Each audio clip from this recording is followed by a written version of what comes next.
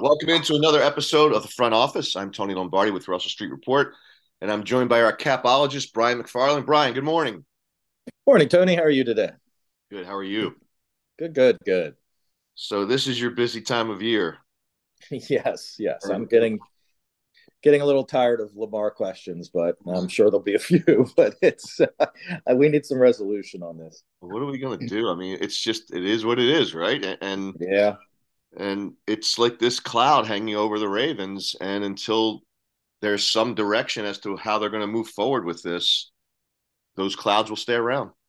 yeah. I saw our buddy Cole Jackson posted something yesterday about how surreal it is because you can't really talk about anything else because without that, it's such the big domino that you really can't really talk about who else they can acquire because if you get him signed and he's got a lower cap number, you can get more things done. But if you got to get him at the exclusive tag, then obviously it changes the dynamic. Yeah, it's like it's the if you were assembling a piece of furniture that you bought online and it showed up unassembled, if you missed that one piece, the rest of it doesn't work. And that one piece, as far as the Ravens are concerned, in their salary cap picture is Lamar. Yeah. Oh, absolutely, for sure. So the concept of cash over cap has come up a lot recently, Brian, and I just want to first of all, for the benefit of our listeners, just to clarify what that means. Sure. So I'll use Lamar as the example because we'll probably be coming back to this in the discussion. But if they were to sign Lamar to a long-term deal, he would probably get, let's just say, a $60 million bonus and a $10 million salary. So he would get 70 million in cash this year. But because that $60 million bonus is prorated over 5 years, that would count what 12 million. Did I do that right? Yeah, 12 million a year. So add that to his base salary of 10 million, and his cap number would actually be only 22 million. But he would be getting 70 million in cash. So that $48 million difference is the cash over cap. It's the difference between the cash the player receives and what his actual cap number is for that year. So that's what that is. And, I've said it before and we've discussed it, but cash over cap can be cyclical because depends on where you are with your roster build. The Ravens came off of the Flacco years and then hit the Lamar years, and they really didn't have a whole lot of big contracts in 18, 19, and 20 because, or until 20, I guess, because that's when Stanley got his deal. But a lot of those guys, it was actually, you had a bunch of old guys making some money and you had a bunch of young guys making on their rookie deals. So there wasn't a whole lot of big free agent spending during those years. Now, obviously, since then they've, Stanley, Humphrey, Andrews, Marcus Williams, Roquan Smith, they've signed some bigger deals, so that's adjusted their cash over cap a bit. But that cash over cap, that's what that is. It's the difference between the cash. Now, with later in the contract, the cash is the cash. It's the base salary, and that's it. But it's in those early years of a contract, it's those signing bonus or roster bonuses or option bonuses, like in their bigger deals that they give. Brian, if you look at 2022 and you look at the Ravens cash over cap picture, they came in at 19th with at $224.4 million in cash spent. Now, if using your example with Lamar and the cash that would have been spent in year one, the $70 million would be added to that. The 23 million for his fifth year option would be taken out of that, I guess, right? Yes, yes. So they would probably have been at about $280 million in cash spending, which would have placed them, I believe, second in the league, jumping from 19th, just because of the Lamar Jackson contract. Yes, and that's the and obviously they want him signed. I mean, it's very clear they want him signed. But and here's the difference too. This year, their cash number will go up, but their cash over cap number, if Lamar is at $45.28 million for the exclusive tag. That's all cash. It's 100% cash. So their cash spending number goes up, but there won't be any cash over cap. So right now, for this year, I think they're about 15th this year. And obviously we got a long way to go. But right now their cash number is about 166 million. You throw 40 on there, then they're at 200. So you go from 15th all the way up to the top 5. And that's not even cash over cap. That's just cash spending. They're probably not, if they have to tag Lamar, there probably isn't going to be a lot of cash over cap spending. But that right there, they're obviously going to make some more deals. You have your rookie deals. So by the end of the year, they're always going to be cash over cap. It's also the timing of the year you talk about it. Right now, before free agency, and obviously before the tag for Lamar, oh my gosh, they're 15th. That's the middle, but they're not spending money. Well, all of a sudden, like I said, in a week or so, if they tag Lamar, or if they get a long-term deal done, then it goes through the roof. Right. Long-term deal now. Like I said, if we're talking 70 million in cash, that's going to put them number 1. So the fact that, and you can't just, as a team, they were trying to sign Lamar, and they have to be cognizant of, okay, if we sign Lamar, that changes everything with their cap picture. If they signed Lamar last year, maybe they don't get Roquan Smith done. Maybe they can't make the trade. There's different variables there. So it's easy to stand back and say, oh, they don't spend, but there's a lot of context lacking there. So we're talking about cash spending. There is the notion that the Ravens spend to the cap each year. And that means that not only is it cash spent in that year, but it's also takes in consideration some rollover bonuses and the amortization of signing bonuses and guaranteed money. So talk about that for a moment.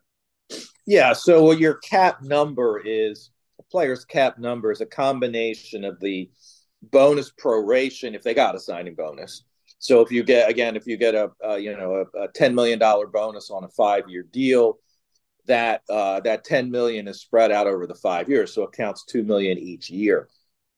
And that's part of your cap number. And then your base salary. So if you have in the first year, if you're getting $1 million base salary and a $10 million signing bonus, you're only counting $3 million on the cap. So the cash then in that case is still 11 million, but your cap number's 3. Now the second year, let's say the base salary goes up to 2 million. So now your cap number is 4, but there's only 2 million in cash spent that year. So you're actually you're under cash over cap in that case, because the cash amount is only 2 million where the cap number is 4. So in essence, the cap is real, Brian, right? It's a real thing. Well, I'm going to say yes. And I mean, obviously there's a lot of ways to manipulate the cap. And I think that's why people, without looking into it, how does this team do that? And how does this team do that? We'll probably get into it in a little bit, but void years, everybody was all up in arms. Why don't everybody last year's using void years, and why aren't the Ravens? Well, again, there's some context there of how you want to do your cap and the consequences. And I'll save that for a little later, but there's consequences often of maneuvers you do. Just even a simple restructure of a player. Ronnie Stanley right now, is a guy that they'll probably have to restructure. If they have to take Lamar at the exclusive tag, they're going to have to do a lot of restructures. But right now, his cap number for next year and the year after, I believe is over. It's 23. It's almost 24 now. It'll be over 26 in the next 2 years, in 24 and 25. You restructure him, you're pushing that cap number to like 30 million, which thankfully he's healthy and should play that out. And maybe this is a time for an extension, but that's the consequence of restructures. And, teams have, the 2000 was not good for any NFL team for sure. And obviously not good for the world, but, the pandemic and the cap falling back in 21 really hurt a lot of teams, and now they're going to struggle to have to get out from under that. I think, Brian, and I believe you would agree with this, that a lot of the fan angst comes from the fact that this Lamar Jackson discussion has been going on for at least 18 months, probably longer than that. And it's just out there and nothing's getting done. So I think what happens with both fans and even the media, the local media, and in the national media as well, is that they're looking for reasons. Why isn't this getting done?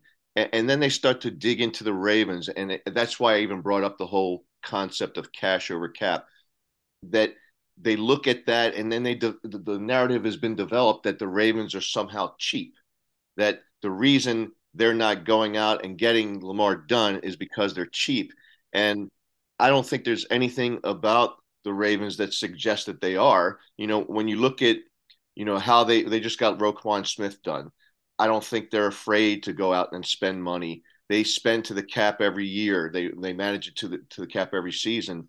And when you look at even the behaviors of Steve Bisciotti as the owner, I think the number, Brian, is about 125 million of his own money that he sunk into M&T Bank Stadium, a stadium that he does not own. And any good business person will tell you that if you invest into improvements in a building that you don't own, that's kind of money that you know what I mean? It's just wasted Yeah. money in some sense. So I don't. He's just doing that to help promote a better fan experience at the stadium. So I don't think that's the behavior of someone that's cheap. And I know this too, Brian, that he doesn't put money in his own pocket from the Ravens, the proceeds of the Ravens operation.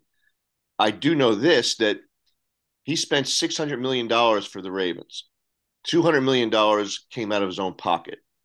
$400 million was through a note. The proceeds of the Ravens operating fund have paid off that note to the point where he now owns the Ravens free and clear. But other than that, his fame and fortune and his own personal cash flow and everything comes from ventures completely outside of the Baltimore Ravens. Yeah, and I think that's I mean, as I mentioned earlier, they've certainly signed a lot of guys to top of the market deals. I mean, Roquan Smith was the top of the top of the market. Stanley's, I think, was second behind Tunsil at the time he signed. Humphrey was, I believe, second behind Jalen Ramsey when he signed. Andrews, it's funny, we cut a lot of seconds here. I think he was second behind Kelsey at that time. So, you know, but it's, and granted, people can argue this, but their organizational philosophy has always been build through the draft and supplement with free agency. And a lot of teams, and obviously we're over the last couple of years, we've seen Tampa load up. We've seen, we've seen the Rams load up and obviously have success with that. And people point to that. Well, maybe the organizational philosophy has to change. And there's something to be said for that. Maybe, maybe. I mean, I can see that argument. I don't necessarily agree with it. But people, when they talk about that, they ignore teams like the Saints that tried to load up and extend the Drew Brees window. And now we're seeing Green Bay sort of the same thing. They tried to extend the Rodgers window, and that seemingly is about to flame out spectacularly because they're going to have to deal with a whole lot of dead money if they trade him, because it seems like a lot of the reports are they're done with him. There's some teams that are, and they're going to get there, but I mean, the Saints are already working on it. But I mean, there are teams that are 50, 30, 50 million over the cap. And they're going to get there, but it's going to be painful getting there. And I don't think the Rams are going to be in trouble over the next couple of years, even though this year they're not in terrible shape. But I mean, I don't think people focus on. I mean, obviously we're always focused on the Ravens, but look at this team did, look what that team did, without understanding some of the context. People point at Kansas City all the time. Well, if Lamar said, I will sign Mahomes' deal, the Ravens would do it in a heartbeat. I mean, that Mahomes deal is a sweetheart deal. Like nothing, like no other quarterback other than, I guess, Tom Brady, because Tom Brady always took less. But I mean, people say, oh, well, he got Mahomes got, 43 million or 44 million, whatever it was at the time, and it was top of the market, but it's a 9-year deal. It's so user friendly. It's so low in the first couple of years. Then they can restructure because of the length of the deal. Now, at the end of the deal could be problematic, but for the next 5 years, it's a great deal for Kansas City. So people don't focus on that. It's just, oh, the Ravens are cheap. It's their philosophy, and again, if you want to argue that they need to go a little more all in or something like that, I mean that it's a fair argument to make, but it's not them being cheap in any way. It's them building through the draft, which most Ravens fans loved, for years and years and years. It's building through the draft and supplementing that, and retaining your own. When you picking and choosing, obviously, but retaining your best and filling them out. Next man up. That was their philosophy, and it's still their philosophy. If you want to argue that that's not the right philosophy, okay, but it's not cheap. It's not being cheap. Brian, on the dovetailing that, I looked at recently the 5 years that Lamar Jackson has been in the league, beginning in 2018, and carrying forward with this cash over cap concept. I took a deep dive and said, okay, who were the top 5 spenders with cash during those 5 seasons? You mentioned the Kansas City Chiefs. Of the 25 teams, now there's duplicates in here because some teams appeared more than once in those 5 seasons. So there's 5 teams I looked at, 5 seasons, 25 total teams. Of those 25, the Chiefs do not appear on there. And they've had probably arguably over the 5-year period the most success in the league. Would you agree? Yes. Okay. And some other notes that I made of those teams that appear as the top cash spenders. Not a single one of them was a Super Bowl winner in the year where they were among the top 5. Only 2 of the 25 top 5 spenders made it to the Super Bowl when they were among the league's spendthrift teams, and 52% of the top 5 spenders had losing records. 56% of the top 5 spenders failed to earn a playoff berth. So I guess my point being is that just because you spend a lot of cash doesn't equate to success. And I'm pretty certain that if Steve Bisciotti could be guaranteed that he'd win a Super Bowl every 12 years, he'd go all in too. Yeah, and I mean, if you think about it too, there's a reason a lot of those teams are spending so much cash over cap, and that is because they have so much cap space to sign a bunch of free agents. So, I mean, the Browns, I think, are one of those classic examples, and I'm not sure that I don't know if they're on that list, but the Browns every couple years, seem to go all in and spend this huge exorbitant amount of money on free agents. And one of the reasons is because they stunk so badly a couple of years before, and they didn't have anybody. They didn't have Mark Andrews coming up to say, okay, wow, or Humphrey or Stanley to say, oh gosh, we got a superstar, quote unquote, here that we have to pay. So they didn't have their own guys, so they went out on the market and signed, Beckham, or traded for Beckham and gave him a big deal, and Landry and and some of the other guys, Clowney when they brought him in, and they've had some big acquisitions over the years that have flamed out spectacularly. And then they cut him, and then all of a sudden they got a lot of caps. After they deal with that ramifications the following year, they have a lot of cap space, and so it as you said, a lot of times the big spenders, quote unquote, are some of the bad teams. Right now the Bears have a ton of cap space. The Falcons have a ton of cap space. They're 2 of the worst teams in the league.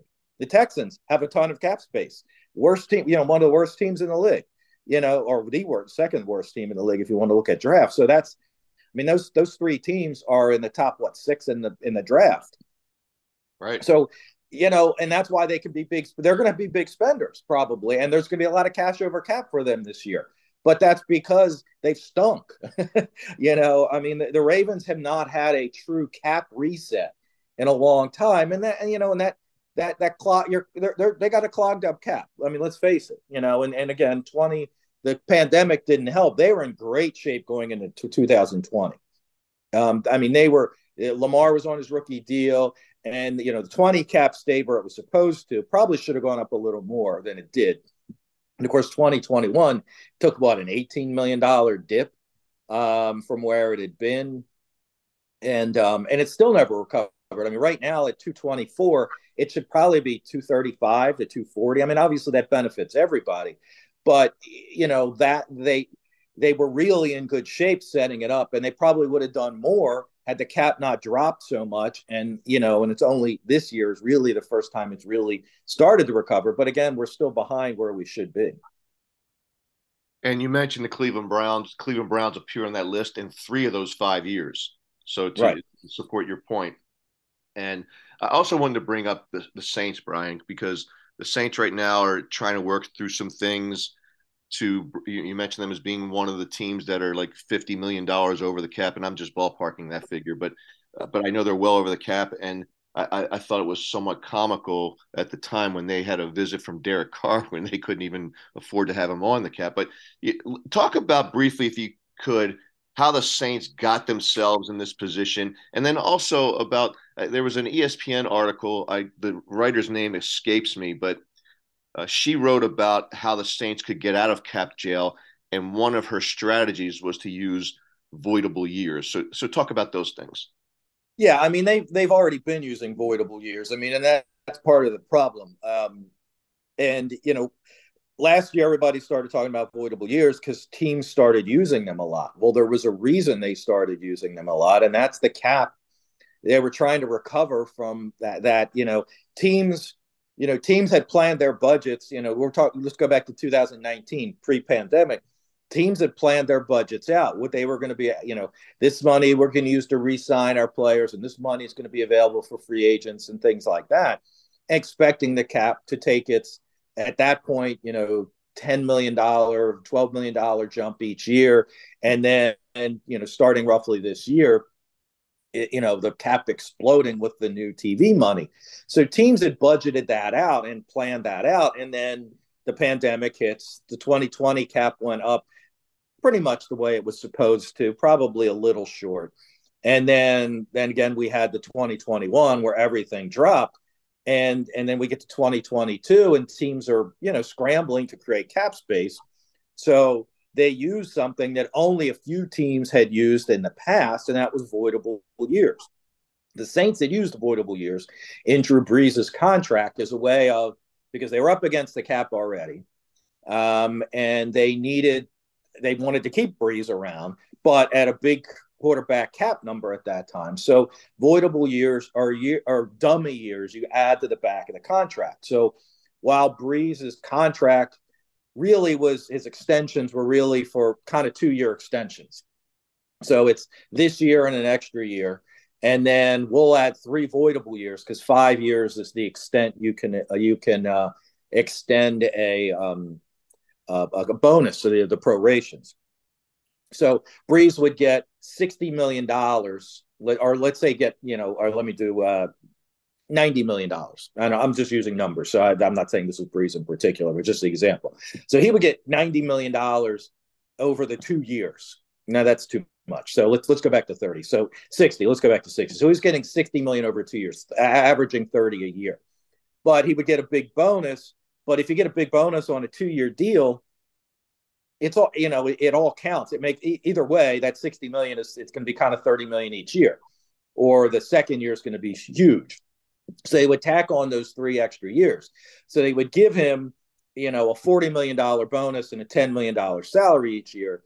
But instead of that being, again, 30 each year, that bonus would be spread out over those 5 years, because those void years.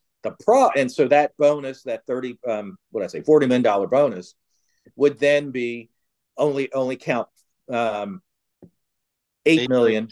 Right. 8. Sorry, my math. I'm doing all kinds of different numbers here. My math. So $8 million each year. So that would take that first year cap number down to 18, which was very palatable, instead of 30. The problem would be when the way void years work, if you don't extend him before the beginning of the league year, in that third year, then all of a sudden the $8 million prorations for each of the year 3, 4, and 5 hit, and all of a sudden you're getting hit with 24 million in dead money. And that's what just recently The Eagles did that, and there was our Joel Corey, who I speak of very highly of for CBS Sports, former agent, great cap articles, really great, no nonsense, no agenda, kind of this is the deal, this is the numbers kind of stuff. He tweeted out a bunch of the Eagles contracts voided. So they're going to take on so they made, granted they made the Super Bowl, but that's all of a sudden now 19 million in dead money for like, I think it was like 4 or 5 players is going to be on their cap because of void years. That's 19 million they can't use. And they already had like 20 million of dead money on their cap from things they did last year. So now you've got like almost 40 million for the Eagles, and they've got a lot of free agents. You got like 40 million in dead money on your cap because of void years. So if you really want to go for it, you can do that, but you better, and the Saints didn't. They tried to extend that Breeze window, and obviously it didn't work, and they're still trying to get out from under it. And I read that article too, and okay, you restructure this guy, you restructure this guy, you restructure that guy, you cut this guy, extend. Well, extensions are easy to say. If they extend this guy, well, the player's got to want to be extended. And you got to come to terms. Obviously, Lamar's an extreme example, but you aren't always able to come to terms with guys. Sometimes, or maybe, in the Saints case, some of their veterans don't want to extend their contracts because, they seem to be in a constant churn cycle and they're not really improving. So, like I said, you can look at Stanley, the Ravens in a perfect world do not want to restructure Ronnie Stanley and make his cap number 30 million the next 2 years. So, sure, you can say, let's do this and let's go for it. But if you don't get it, the Rams are going to be in all kinds of trouble, and they don't look like a Super Bowl contender, next year anymore. So they got it, but it doesn't look like. And I guess you can say, okay, we got it, but if they go through 5 years of pain, 5 years from now, Rams fans are going to be looking back saying, yeah, we got it, but these last 5 years have been pretty hard. Yeah, and the Rams and the Saints, and you might even throw Tampa into that mix too, that they are the proverbial examples of kicking the can down the road and proof that the cap is real. Yeah, and the Packers too. And yeah, people could say, oh, well, as you said, that article says, oh, they can get out of it this year, but they're right back in it next year. Right. And then at some point, now maybe I'm not privy to what the cap's going to be next year and the next year and the next year, and will it go up 15 million or will it go up 25 million? They may be, and some of these teams may be able to get out from under it a little quicker if the cap jumps 25 million next year and 25 the next year, and it's 15 million. So right now we're 225. So if it's 275 in 2025, maybe that helps. But God forbid we have another pandemic or something like that. As I said, teams had budgeted, make their budgets based on what they think the cap's going to be, and all kinds of the world happens, and and then all of a sudden it's out the window. I wanted to move the discussion, Brian, towards the Ravens and Lamar, and if the Ravens were to adopt a kick the can down the road sort of approach to go all in and win. But before I get there, you mentioned something earlier that really sparked an idea in me, and that is with the pandemic dropping the cap, because TV revenues and revenues at the gate and all that all came down because of, and there was question as to whether they were going to play, et cetera, et cetera. So it all came crashing down with the advertising dollars, and therefore the pandemic related expenditures or lack thereof triggered a drop in the cap. And that's really unfortunate for the Ravens because, as you mentioned, that was under Lamar's rookie contract. If the cap had increased instead of dropped the way it normally would have, then the Ravens could have, taken a deeper dive into that season, used the Lamar rookie contract to their advantage, and maybe added some receivers. Yeah, that's the 2021 when the cap dropped. That ideally, that was Lamar's third year. That was when you could have gotten a contract done. Maybe at that time, with a little more cap flexibility, they could have gotten something done. I mean, they did restructure all their big name players, and people are like, well, they didn't go for it. Well, I mean, they signed Stanley in what? I think it was 2021. They or 2020. They've restructured him twice since 21 and 22. So it's not like they're not, I mean, that's going for it. I mean, you can argue that's going for it. I mean, they restructured Humphrey, and they restructure 5 or 6 guys each year. They're bigger cap numbers. They restructured Marcus Peters. I mean, it's not like they're not doing things to create cap space. you know, so another yeah, so I mean, sorry, that was a thought that didn't make sense actually. But yeah, I mean, it's not like they're not. It's not like they're sitting there and saying, "Okay, we're not restructuring anybody. We're going to sit here and take our lumps." I mean, they've definitely done things to create cap space to sign more players. It's not, but again, I mean, their philosophy, and again, we can argue with it is build through the draft. Supplement with, and obviously the veteran wide receiver thing over the last couple of years hasn't worked out so great. Whereas, we haven't had a Bolden or a Steve Smith or a Derek Mason type that really came in and made a difference for a few years. But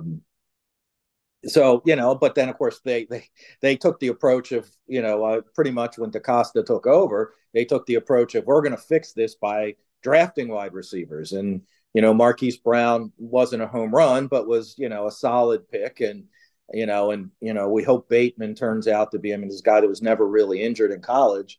And now he's, his first 2 years have been injury marred. So, but when he's played, I think everybody's been very happy with him. So certainly at the beginning of the year, he looked really good. So, fingers crossed. But so they took that approach. And Ravens fans were like, stop getting the veteran wide receiver, stop getting the retreads. We want young guys that build. And here we go. We get young guys to build around, and now they don't work out. And everybody's like, get us a veteran wide receiver. It's true.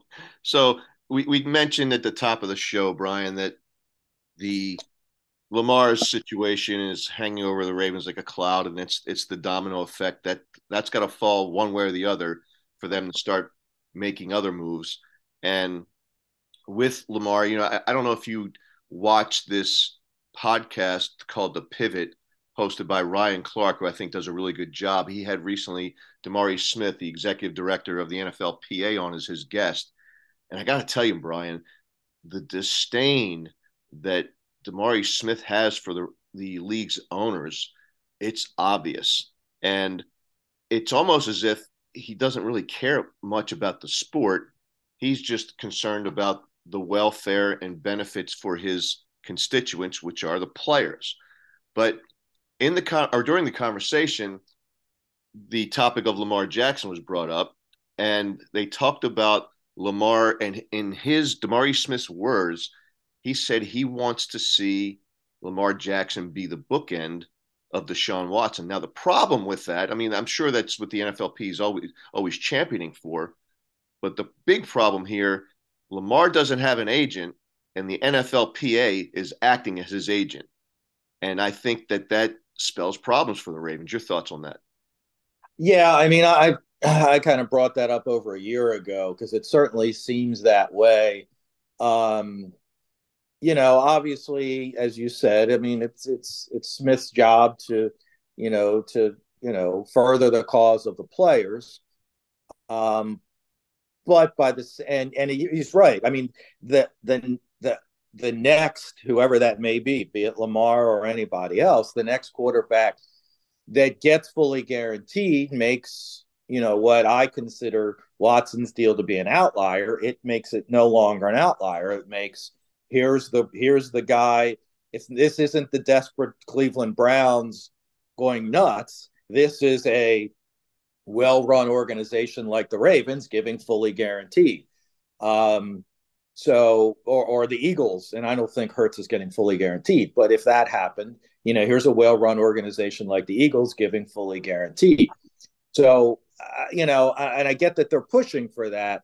My personal perspective on that is, and while it doesn't really change how any cap hit happens in any given year, if something drastic happened, and I know this is an extreme example, but if Lamar got fully guaranteed, be it here or anywhere else, and he had a Joe Theismann, a Alex Smith type injury, and could not really play any longer, but if you retire, you give up the money, but you don't have to retire. The effect or using Watson's money now, the effect of what's 170 million left, whatever it is on his deal, on a team's cap would be catastrophic.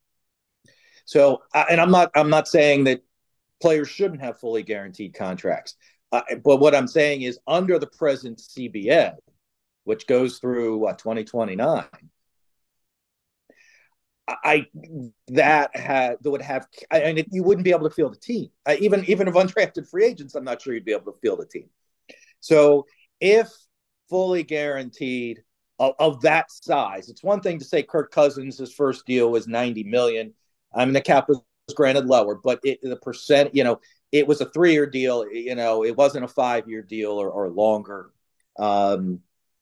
And he's gotten a couple of extensions. So people talk about, he's gotten fully guaranteed. Well, you're tacking a fully guaranteed year on. It's not, at 35 million. It's, you can deal with that under the cap. We're not talking about 100 million, 100 plus million that you now have to deal with under the cap. In fact, the team would probably have to keep the player and we're going to pay him, keep him on your cap each year. And you've basically he's on IR and you're paying, his 50 million a year, as opposed to taking all the dead money. But either way, it's catastrophic for your cap. So my opinion is, and again, I don't really have, I'm not making an argument against fully guaranteed contracts that they can't happen. I just feel that under the way the present CBA deals with the cap, there has to be, if there's going to be fully guaranteed, there has to be a new wrinkle in the CBA to address that. We talked, the NBA had the Larry Bird exemption. And I, so if it is maybe it's the Lamar Jackson exemption, that it's if you give your quarterback, and only quarterbacks only, granted, fully guaranteed, there is a way out if you have that disaster scenario. And again, I mean, obviously Theismann was in the 80s, and Alex Smith, we haven't had many of those. We've seen Dak Prescott have a serious injury but come back. So it is an unlikely scenario, but I can understand when you're talking about, 200 plus million, I can understand teams being like, well, if we have a disaster scenario, I mean, we can't operate in a way, or we're going to have to carry this player who can't play for us anymore for the next 4 years at, 50 plus million on the cap. And, then we can't sign another quarter. We can't get a real, another veteran quarterback at that number. We've got to, it would just be a mess. Okay, to use an example, then, let's say that Lamar was to accept the Ravens' most recent offer, which is obviously not 100% guaranteed, and we don't know exactly what the terms of the deal are or is, but let's assume that it's a 5-year, $250 million deal, and $200 million of it is guaranteed, just to keep things around. Thank you. Contrast that deal, the $250 million 5-year deal with $200 million guaranteed, to the fully guaranteed $250 million deal if that catastrophic injury happens, let's say in year 3. Yeah, well, I mean, the longer you get into the deal, the safer it is, I guess, because you've already paid out a good portion of that money. But yeah, I mean, you're looking at 50 million more in money that because fully guaranteed means you get hurt, you still get paid. Now, again, if the player retires, they don't get that money. But part of the idea is fully guaranteed is I want all my money. I want it all. I want all of that money. So, and if I got hurt playing for you, And I mean, from the player's perspective, I'm not, I'm not saying that's a greedy decision. Hey, um, I mean, you see it in other sports. Or teams, I mean, the Orioles carried Chris Davis way longer than they wanted to, but they were paying him one way or another, so they kept him around instead of eating it until I guess he finally retired in the last year or two. So he did give up money in that case. But the 3 years or whatever it was before that, he was a drag on their payroll. And not that they spend a lot, that's another story. But anyway, we'll leave that one aside. Right. So yeah, I mean, it's a big difference there. Now, I would say, because you mentioned the offer the Ravens, alleged offer, reported offer that the Ravens made back in September. That was, other than Deshaun Watson's $230 million, that was a absolutely top of the market offer. It topped, again, other than Watson, so it was $50 million. So it was just under. And of course, it's just round numbers. We don't know the exact numbers, but it was $250 million, which is 50 a year. Rodgers was at 50.1, so it was 100. It was 100,000 under, but it still top of the market, and that could have been rounded, because it was just a quick report, obviously. The 133 million fully guaranteed was more than anybody else but Watson. So that's not cheap. Saying I don't want to fully guarantee a contract is not cheap. And when you're offering more fully guaranteed, and Lamar said to Diana Rossini, people are saying, well, maybe she lied. I don't know why she would lie, but whatever. I had that argument with somebody on Twitter. I'm like, why? That's her report. She said she talked to him. Why would she lie? When he can easily say, I never said that. So he said it was the guaranteed money, which was injury guaranteed, basically. It was 170, 180, which was more than anybody else. So that's a fair deal. I mean, under the way contracts generally go, the next guy up gets a little more, the next guy up gets a little more, and so forth. That was a fair deal and not cheap. But people get lost and it gets so, I don't know, people are so wrapped up in the fully guaranteed. And obviously, I mean, that's seemingly the sticking point. So I guess that's clearly why. But I think I've said this before, but I think teams and players probably get too stuck on it. If Lamar signs a 5-year deal, he's going to be here for 5 years. So it is isn't it really fully guaranteed? I've been saying that same thing, and that's. I mean, I feel like if he's gonna play the way he expects to play, the way he pretty much promises to play, then why are you even worried about it? You're going to get it anyway. Right. I mean, and the only thing I understand from the team's perspective is that catastrophic injury that changes that. But from the player's perspective, again, if there's, I've said this before, there's ways to bridge that gap. Fully guarantee, or the Ravens deal would probably be a guaranteed signing bonus, fully guaranteed base salaries for 23, 24, and 25. So the first 3 of the 5 years. And there'd be the way they do deals to lessen this year's cap number. There'd be an option bonus next year, fully guaranteed. So that in and of itself is a lot of money. And then over the last 2 years, there's way to make vesting options. That's going to be the last 2 years. The 4th year is definitely going to be injury guaranteed. So that's how you get from 133 to 170, 180. And then to get to 250, that leaves just your 5th year that probably isn't guaranteed in any way under their offer. And this is just my speculation. But there's ways to vesting guarantees. And to be honest with you, if Lamar plays the way we all hope, by year 4, that deal's probably getting ripped up. And he's going to play the first 3 years. And well, granted, we've obviously we come back to where we are now, fully guaranteed.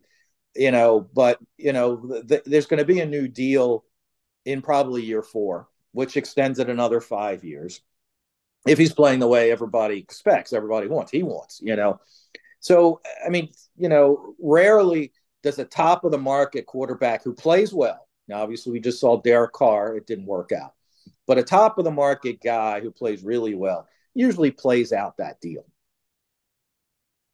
The Ravens are in a situation with Lamar right now where, as I mentioned before, you've got the NFLPA really trying to enforce upon him to get the 100% guaranteed deal. Seems like lines are drawn in the sand, and that's why it's been at this seemingly an 18-month impasse with this whole situation. But in that DeMaurice Smith interview on the Pivot podcast, Brian, they talked about another situation where there was a few years back when there were five big name cornerbacks hitting the market at the same time. And they tried to create solidarity amongst those five. And in DeMaurice Smith's words, he said, "You don't do a deal unless there's a 2 and a 0 in front of the decimal point that spells guaranteed money." So they try to they were trying to, create the solidarity so they would all get the same thing. Well, one guy broke ranks and signed for something less, and then the whole thing caved in. During this podcast, he made it seem like he wanted to try to reestablish that idea, that concept with the quarterbacks. And as a result of all this going on and Lamar without representation, I just think it's going to drag on even longer to the point where the tag is going to come into play, whether that be exclusive or non-exclusive. Now, there was a time, Brian, where I thought that the non-exclusive would be the way to go because it would help set the tone of what the market was willing to pay Lamar. And if the Ravens wanted to match it, then they could. If they didn't, if they passed on it, they get 2 first-round draft picks. But the more I think about it, that's a weaker approach because they might engage a team might engage Lamar that might be picking in the 20s this year. And if they get better as a result of having Lamar, that pick is even weaker the following year. And then you're sitting there with 2 picks in the 20s wondering, with this quote unquote generational talent, did we get enough for him? So as a result of all of that, and I think the exclusive tag is the way to go. But you made an interesting point about that exclusive tag that I thought is worthy of discussion. And that is, you thought the Ravens would wait until the very last minute, and that very last minute comes on March 7th, to make that decision as to whether they were going to tag Lamar with exclusive or non-exclusive. Explain that a little bit more if you could. Yeah, so the exclusive tag is, and this is kind of weird, and I'm not sure why it's set up this way, but that's the way it is. So the exclusive tag is the average of the top 5 basically cap numbers for the position as of 5 days before the draft, which is technically the end of the restricted free agent period. I don't know why they tied it to that, so that right now is, Watson, Mahomes, Dak Prescott. I'm trying to think of the other 2. Tannehill is actually 5th, and Josh Allen's 4th. So it's those 5 guys, and that's what averages out right now to that 45.28 or whatever it is. But if any new contract comes along before then and increases that number, obviously it increases, or if a quarterback restructures, which is going to happen, then that number could decrease. But the key is, and I'm not sure the logic of this, but is what it is. Any restructure that occurs before you apply the tag affects that number. Any restructure that occurs after you apply the tag does not. So right now, the Ravens are really hoping that the three that are the big 3 are Mahomes, Dak Prescott, and Deshaun Watson. Because I think 2 of the 3 are over 50 million or right around it. So the Ravens want at least one of those guys, and ideally all 3. Now, and Tannehill's an interesting one. I mean, he's 5th. He could get cut, or which would take care of that. Although the next guy, I don't remember who's 6th, but it's really close to Tannehill's number, so it wouldn't really affect things by much. But by waiting, it does 2 things. It gives you more time, because sometimes once the tag is applied, it seems to stifle negotiations for whatever reason. Now that maybe because agents move on to other things, and obviously agent isn't the issue here. So they're going to wait till the 7th, hoping one of those big ticket guys restructures, which will drop that 45.28 million tag down, some. And hey, at that point, every little bit helps. I mean, okay, so Watson is almost 55 million in cap number. Mahomes is 49. Dak Prescott's 49.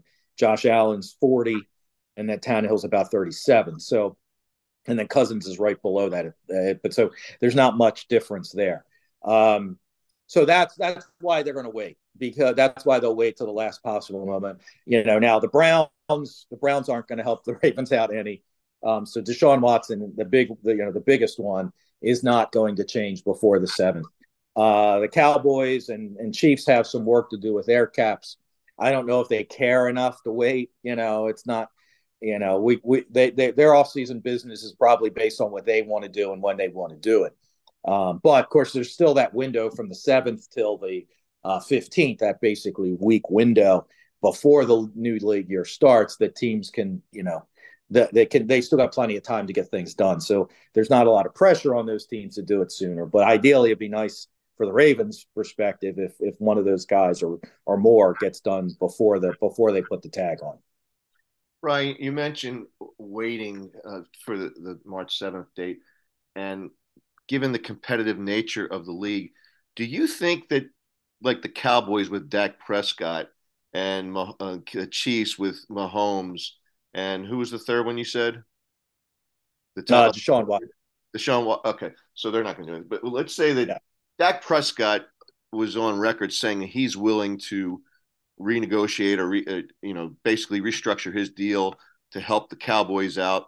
And part of it was an emotional aspect because he had a poor performance in the playoff game. But that said, do you think that teams could wait out past March 7th in order to do the restructures, just so that teams like the Ravens, who are thinking about tagging their quarterbacks, would have to do it at the higher price, given the competitive spirit of the league?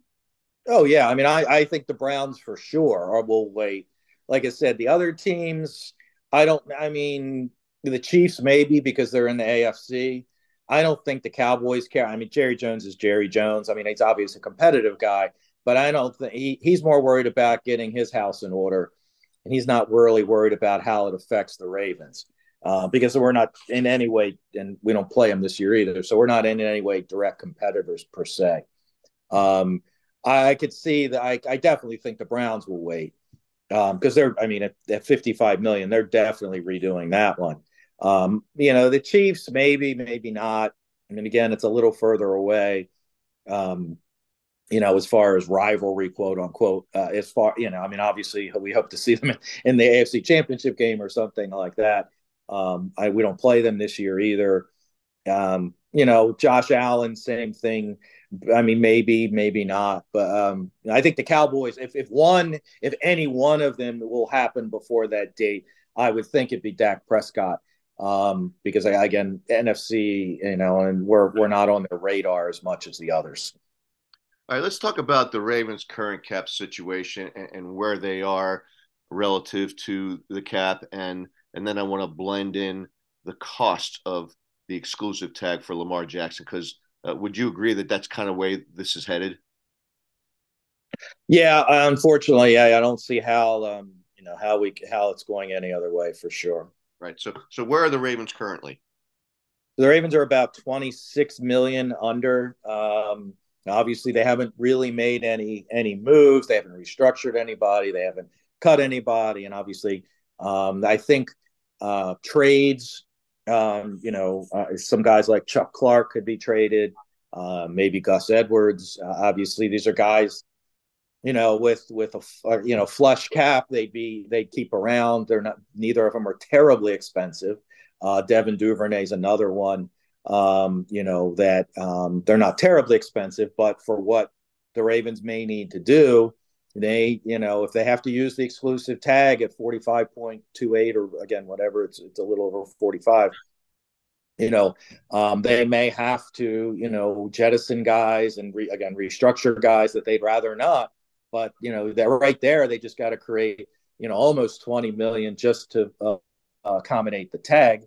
And then obviously they're going to need another 20 million or so for expenses, and then to, do other things they would like to do, ideally bring in a veteran receiver and things. So, I mean, they're going to, they all, people talk about all in, and I know this is a different kind of all in, but they may have to go all in, so to speak, on that with the cap restructure. Instead of 5 guys like they have in the past, they might restructure a couple guys that only creates, $1 million in cap space. You generally aren't restructuring a guy just to create just $1 million.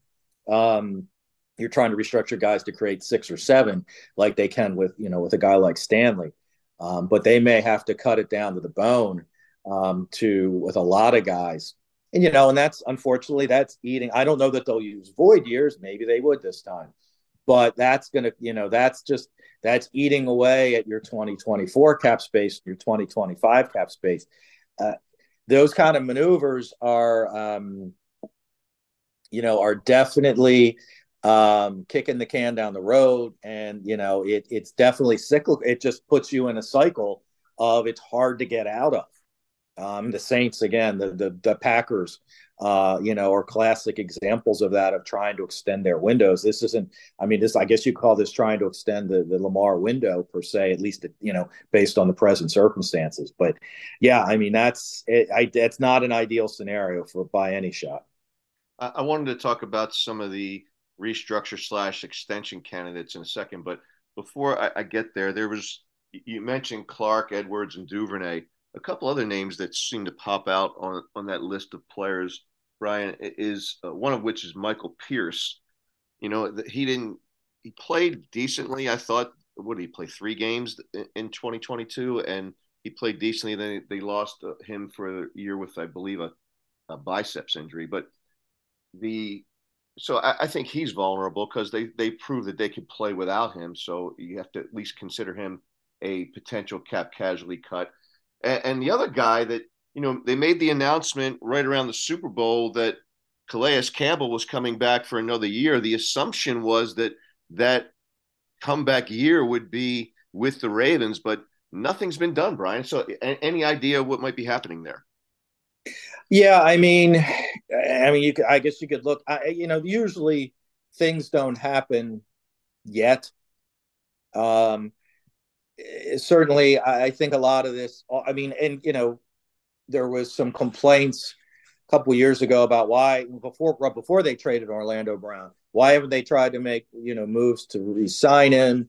And obviously that wasn't in the cards because at that time we didn't know that he wanted to play left tackle exclusively, and that report came out later. But you're generally not re-signing big ticket items in February. Because, and it's just part of the way all teams do it, but everything and should start this coming week, really, once the combine starts, because all the general managers are there, all the coaches are there, all the agents are there. And, it's almost like a league meeting kind of thing where everybody's there. And that's when your trade talks start. And that's where, DeCosta's going to pull, Calais' agent aside and say, "Hey, look, we want Calais here, but we need to reduce that cap number. So, as I call it, let's do the Marshall Yonda treatment, and he's in the last year of his deal. Let's add an extra year to that deal, and we'll spread this money out a little bit. He'll get a nice signing bonus, and that way we can keep him." If that's what they want to do, that's probably when those conversations really start. Now, if they've decided we can't do this, or that's when they maybe go to Michael Pierce's agent and say, we're bringing Calais back. We'd like to have both of you back, but we need a pay cut. Pierce hasn't really played in 3 years now. The money we offered him last year was, for 2023, that salary was based on him playing a full year last year. He didn't. And, we're thinking about cutting him, and I'm not sure he's getting, this is the way negotiations go. If you think you can get more, this is what we're offering. If you think you can get more on the market, then we'll cut him. But we'd like to keep him, but here's the number. Same thing with Duvernay. Duvernay got this proven performance escalator that might, unfortunately, push him out of town. It's happened with other players before too. He got that escalator because he made the Pro Bowl, but he made the Pro Bowl as a kicker, not as a wide or kick returner, not as a wide receiver.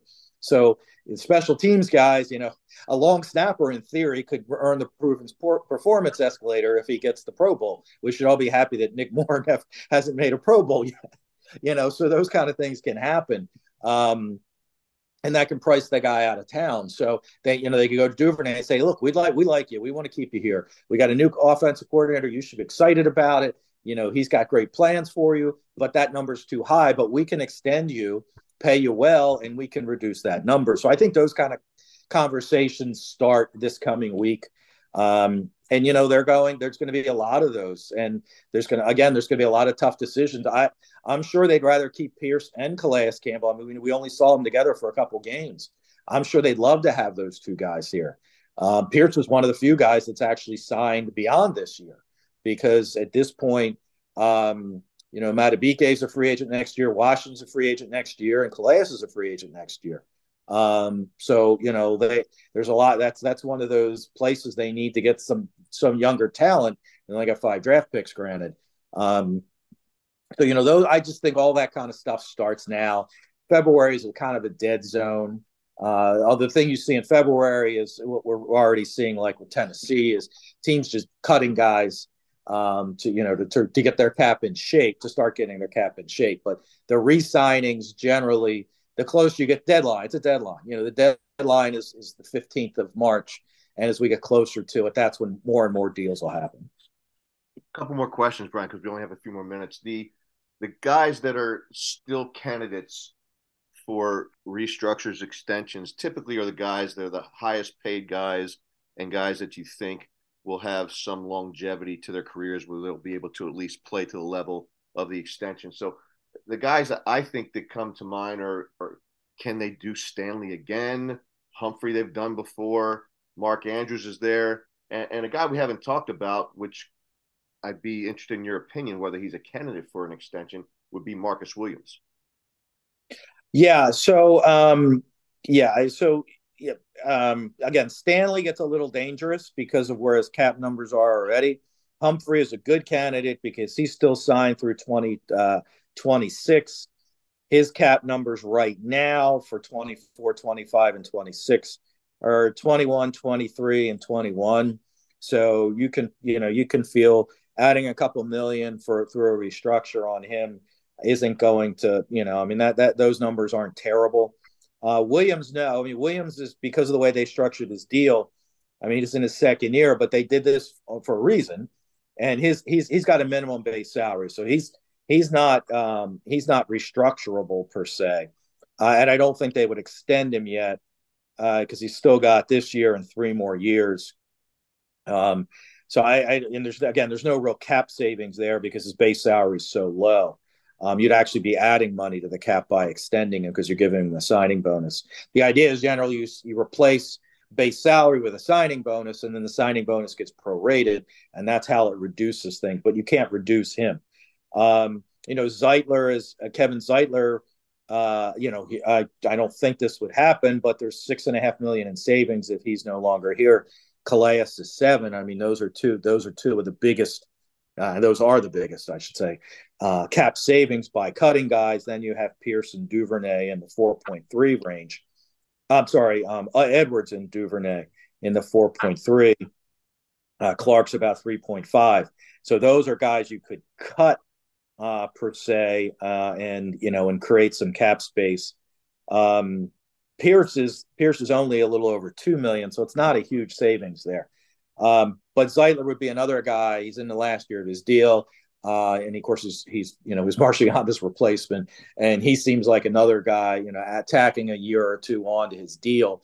Guards, I guess Zeitler's like 33, I think, or maybe 34, but guards can play well into their mid 30s and not lose a whole lot. So he would be a nice extension candidate as well. What about Andrews? Andrews would absolutely be an extension candidate. His cap number is over 13 million, but again, with the cap going up, you got to factor in the cap going up, and you're going to have, obviously even with a Lamar extension. So if they extend him, if they get a deal done, let's say then his cap number is in that 25 to 30 million range, maybe 20 to 30, maybe down. That example I gave earlier was 22. They're still going to need to create space. I mean, because at 26, they still need that. Gives them the opportunity that the space, though, they can create, then they can bring players in, and of course they got to create space for the draft picks and a practice squad and injury replacements down the road. But even with a Lamar extension, getting that number down, they're still going to need to make moves to create cap space to do other things. Two more questions. If you were Eric DeCosta and Steve Bisciotti comes to you and says, "I want you to create space to get Lamar that free agent receiver, or to trade for one to accommodate for that player's salary, and you do all these other things to create space for Lamar for the exclusive tag.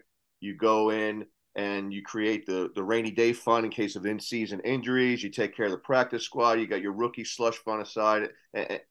If he were to come and say, make sure you get that receiver, and on top of all that, let's create even more space by guaranteeing Lamar. Because I think you said that the cap hit is no different if it's guaranteed or not. No, yeah, I mean the contract is dangers of however you want.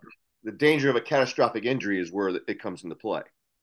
Yes. Okay, so if he came to you and said, "You're Eric DeCosta, go get this done I don't care if it's guaranteed anymore. Just go ahead and do it. Create that space. Talk about the plus and negative of that."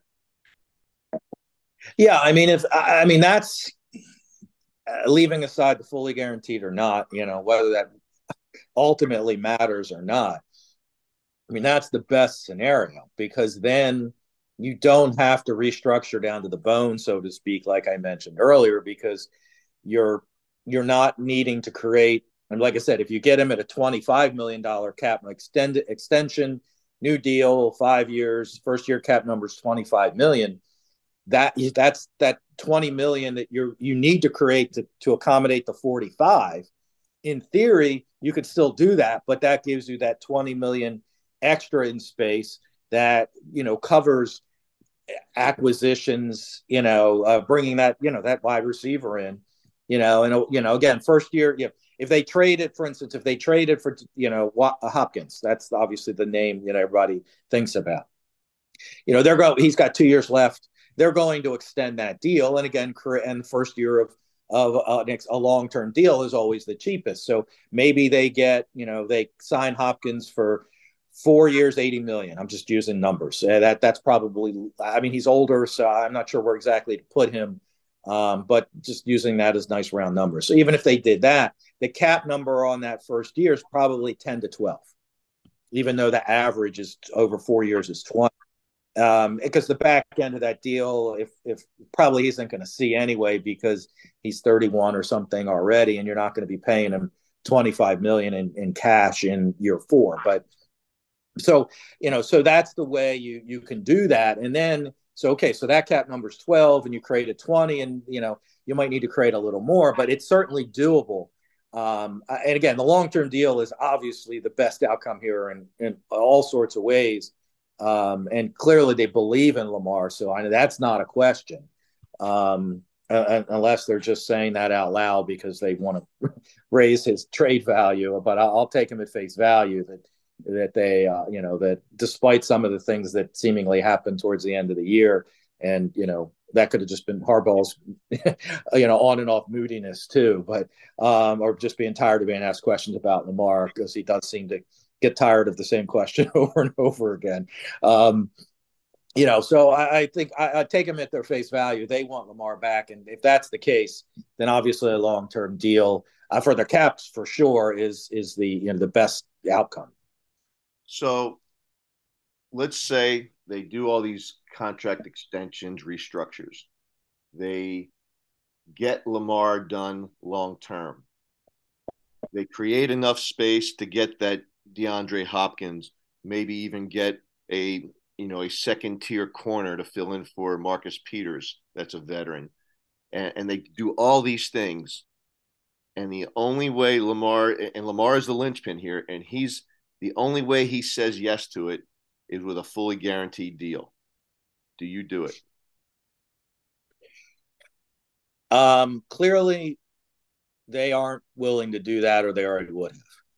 Now, whether somebody's got to blink here. If there's going to be a deal, somebody's got to blink. I don't think the Ravens are going to blink. Now, could they? Again, I think they can structure it such that it's basically fully guaranteed. And I don't, we don't know that, there's that gap between that 130. We know that 133 reported, the 170, 180 in fully guaranteed, the 170, 180 guaranteed, which is generally injury guaranteed, and then you're talking 250. So, how you bridge that gap. Well, again, vesting guarantees. Third year, he's on the roster third year, which he's going to be. Then the fourth year goes from injury guaranteed to fully guaranteed. You could do the same thing in the fourth year. If he's on the roster first day of the fourth year, which is a time he could be cut, based on the numbers. It's a time that it would still hurt a lot. But if you needed to get rid of him, you could cut him at the beginning of year 4 probably. And, and that way year 5 doesn't vest or something like that. So, I mean, there's ways of bridging that gap and essentially making it fully guaranteed. I don't know. I don't know those details. None of us know those details of whether that's been offered, whether that's been off or not, or whether it's been offered and rejected. And it's just, I want fully guaranteed, period. So, but there are definitely ways to bridge that gap, much less that if we get to year 4 and he's playing well, of course, year 5 being guaranteed, who cares? If we have that vesting guarantee, because he's going to be there anyway. So, yeah, I mean, I wish I could say, obviously, we don't know all the details. In a way, sometimes a lot of this seems trivial on both sides. I'm not saying, Lamar should give up the fully guaranteed because it's going to be basically fully guaranteed anyway. Or I'm not saying the Raven, so that's it. That's the Ravens argument. It's going to be fully guaranteed anyway, so take our offer, and because it's basically going to end up being fully guaranteed anyway. That's the Ravens' argument to Lamar. Lamar's argument back is, well, if it's going to be fully guaranteed anyway, just fully guarantee it. So, I mean, unfortunately you're between these two. I don't say polarized positions, maybe, but you've got Lamar pushing, the NFLPA pushing, fully guaranteed, because it means something. Even though does it really mean something? I don't know. You got the Ravens saying, "Oh, we can't fully guarantee." And I understand that catastrophic injury scenario, but is that or just a terrible downturn in play? But I don't think that's as much of a concern. I mean, it's always in the back of your brain. But you just have these two set in stone positions. Now, I will say, because we didn't touch on this, and we do have to finish up here, but obviously, and you talked about Smith and wanting fully guaranteed and how the cornerback market, well, you've got that right now. You've got that same scenario with quarterbacks. You've got Burrow, you've got Herbert, you've got Hurts, and now you've got Lamar. You've got these 4 huge deals coming up. I would be shocked if any of the other 3 get fully guaranteed. The Ravens might be willing to wait that out. Lamar might want to wait that out too, because if somebody does get fully guaranteed, then he is too. But also those 3 want to wait Lamar out, because if Lamar gets fully guaranteed, then they do too. But I don't see the way the Bengals don't give any guarantees beyond the first year. Your signing bonus, and I mean, this is their history, the signing bonus and your first year salary. They've never given anything out beyond that. Steelers used to be like that. They did with Roethlisberger, but he was an exception, and they did do it recently with Watt. So some teams are coming off of that, but that's still not fully guaranteed either. So it's the Ravens are really stuck in this, and I'm not saying some of this isn't their fault as well. I'm not absolving them, but you've really got this. It's a tough, this. All 4 quarterbacks are potentially stuck in this. I think Hurts gets done first, and it's not going to be fully guaranteed. Whether Burrow and Herbert. Herbert. I always forget Herbert, the name. That never always doesn't go to my brain. Whether those guys get them done, but if those guys, all three of those guys get done this offseason, let's say the Ravens use the exclusive tag and kick the can till next year. If those three guys don't get fully guaranteed, then I don't know how Lamar, unless he comes out next year and wins the Super Bowl and is MVP. I don't see how Lamar then any basis for arguing fully guaranteed, I think, is gone. Okay, one more quick question, and this is a spitballing idea, Brian. You mentioned let's say that the Ravens are willing to give 180 million in guarantees, and Lamar wants that 250 to bridge that 70 million in gap or 70 million in shortfall in guaranteed money. What if they took out an insurance policy that covered that in the event of injury and made the whole thing fully guaranteed? Would that insurance policy cost be added to the cap? No, and there are insurance policies, and there will be insurance policies. There's no doubt about that. But it doesn't. I don't think the insurance policy fixes your cap. It fixes your cash, which obviously a big bottom line for a team. But yes, most teams on big deals take out insurance policies for injury. But again, you don't get a cap break for that because you have paid that money to the player. Just because you get reimbursed through the insurance does not give you an offset on the cap. But yes, it's most certainly affects the team's bottom line. And that gives you more cash to do your other things, stadium improvements. As we said earlier, I mean, Bisciotti's wealth, Bisciotti's interest in this team, his wealth, so to speak, in this team is what he bought it for versus what it's worth now. He's not a guy who's taking money out of the team like Mike Brown is, which affects Herbert's, and like the affects Burrow, or like the Spanos is, because that affects their dealings with Herbert, because that affects their bottom line, because those teams are their wealth.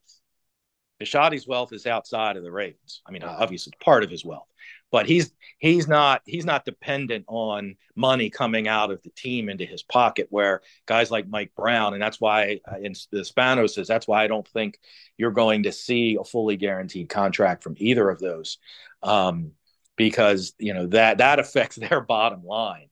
But all the money that's coming for players is not necessarily, it's not coming out of Bisciotti's pocket because it's not reducing anything he's getting. You've been listening to The Front Office. I'm Tony Lombardi with Russell Street Report, and I've been joined by our capologist, Brian McFarland. Brian, the next time we get together, and I hope it's next week, I want to take the approach, what I'll call, instead of all in, all out, meaning that if the Ravens do in fact trade Lamar Jackson for picks, what might the Ravens cap picture look like then, and what would they be able to do going forward into 2024 if they were to drop back and punt in 2023? So thanks for listening, everyone. We'll check you out next time.